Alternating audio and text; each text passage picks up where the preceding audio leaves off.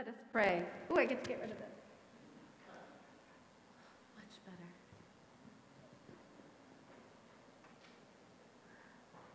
Now let us pray. Oh, Lord God, help us to see.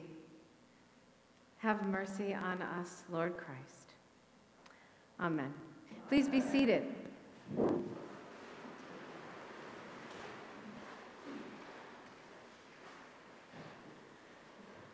The book of Jeremiah was written for Israel in exile. And much of the prophet Jeremiah's work is getting Israel to understand how failure to uphold the covenant with God got them into the mess they were in, and how that same covenant would get them out. A commentary I was reading the other day described the book of Jeremiah as, quote, a river of accusation, destruction, and weeping. But for the exile, also a book of life. And tucked right in the middle of the book of Jeremiah is what's called the Little Book of Consolation. That's what today's first reading is from, a page of the Little Book of Consolation. In the middle of the story and the experience of captivity, there is this promise, this vision of restoration. Imagine how that impossible, crazy vision would have sounded to someone who had been forced from their home and impressed into servitude elsewhere or scattered in diaspora. See, I'm going to bring them from the land of the north and gather them from the farthest parts of the earth, among them the blind and the lame, those with child and those with labor together. A great company they shall return here. With weeping they shall come, and with consolations I will lead them. I will let them walk by brooks of water in a straight path in which they shall not stumble. The Little Book of Consolation is a description of profound hope. Future generations will make it home one day, much the way that God led Israel out of Egypt and into the promised land. But it's more than saying that everything's going to go back to the way it was, or that God will help us out like God helped us before. It provides a glimpse, not of Israel's vision for itself, but of God's vision, of God's hope for the covenant with Israel in full blossom. To be consoled by these words is to be consoled by a loyalty to God's agenda. To be in covenant with God is to partner with God in that divine vision. And I think that this was the vision that Bartimaeus, begging, blind, along the road in Jericho, was longing for in Mark's gospel. Though how could he know exactly the shape that healing would take when he told Jesus, I want to see again? He was no man born blind. And there he was, in the messy middle, somewhere between I saw once and I see now. And he cried out for consolation, Son of David, have pity on me. How did he know it was the Son of David, the Messiah, walking by when people told him that Jesus was near? Bartimaeus knew because Bartimaeus could see very clearly through his eyes of faith. Now, some commentators call this story an acted parable, because with the healing of the man's blindness, Jesus was acting out a lesson on faith and discipleship that he had been teaching his followers for a few chapters now.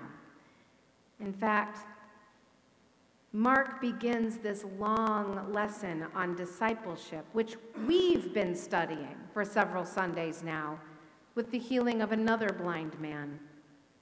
That man is brought to Jesus, and it takes a couple of tries for Jesus to get the healing to take. And then he sends that man home to keep the secret. And it's not unlike the learning process that the followers of Jesus experience as Jesus tries to get his disciples to see through his eyes, to live into his vision of what discipleship should be. They must love fully.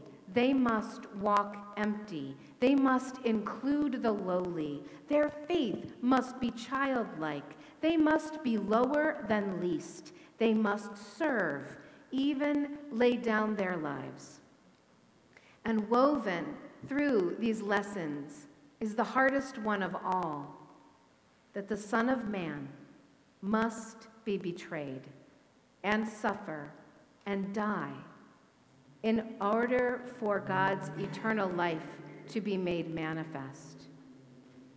Jesus' followers must follow him to that cross. And throughout these lessons, the disciples strain to see, and their faith is not ready for public display. The faith of the people that Jesus introduces them to along the way, it far surpasses the faith of his disciples. Over and over again, Jesus is reading to them from the little book of consolation, and they don't recognize it. But Bartimaeus, one of the vulnerable little ones, one of the blind and the lame, Bartimaeus does. He asks to see again, but Jesus does not restore him to whatever status he had before he lost his sight and was reduced to begging along the roadside.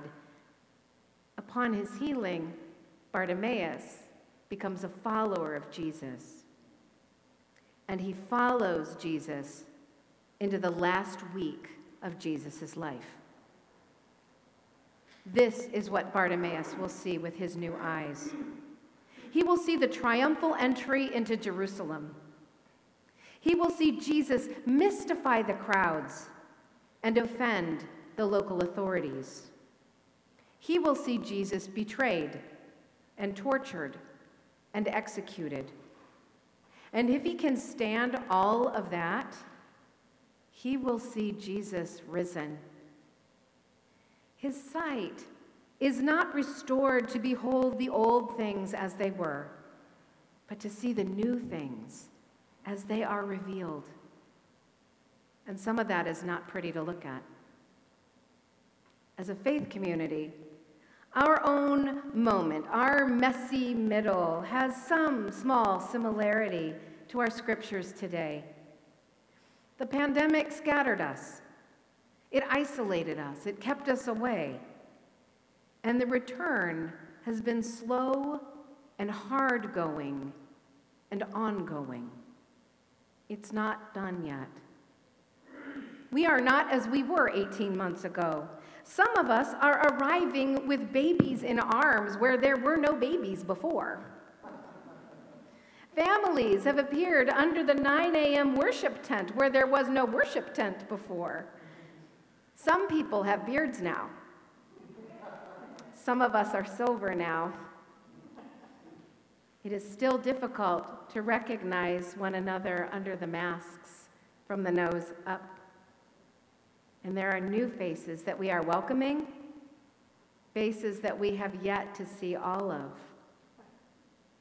It is a thrill to see the seats filled again. It is a heartbreak to know that there are some who will not fill their seats again. And I think all of us are straining to see what will happen next. What will become of us? What is God's vision for this time? There is a book of consolation here. There is an acted parable at play in the messy middle that we occupy.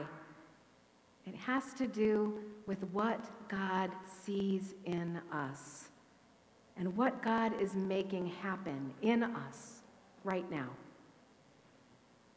God's vision, God's big picture. And we can't see it distinctly, but we can glimpse it in the longing of our hearts. We can recognize it in the inklings of compassion and mercy that we witness. We can even detect it working at the edges of the ugliness that we are witnessing right now, making visible injustices that have always been there and that many of us are seeing only for the first time, but with a new resolve not to look away. The little book of consolation before us is a story about making a way where there is no way. Our invitation is to live into that way. How will we assist God in helping people negotiate that way and their arrival? Who is on the road with us? How far are we willing to go to find them, to invite them, to tell them of the love of Jesus that we have witnessed? What kind of place are we preparing for them? And the acted parable before us is a lived story about being made to see what God is doing and to trust in what we can't see of God's plan. What are we seeing for the first time as we open our eyes again? Who is crying out for God's mercy, and who is trying to hush them up? And what are we to do about it?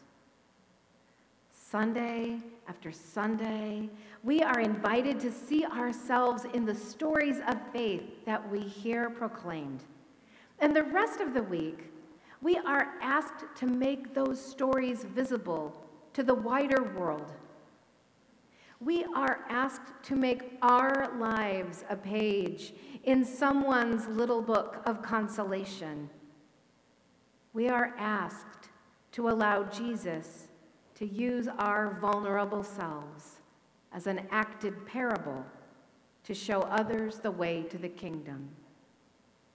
We are asked to be ready when the message comes. Take heart. Get up. He is calling you. Amen.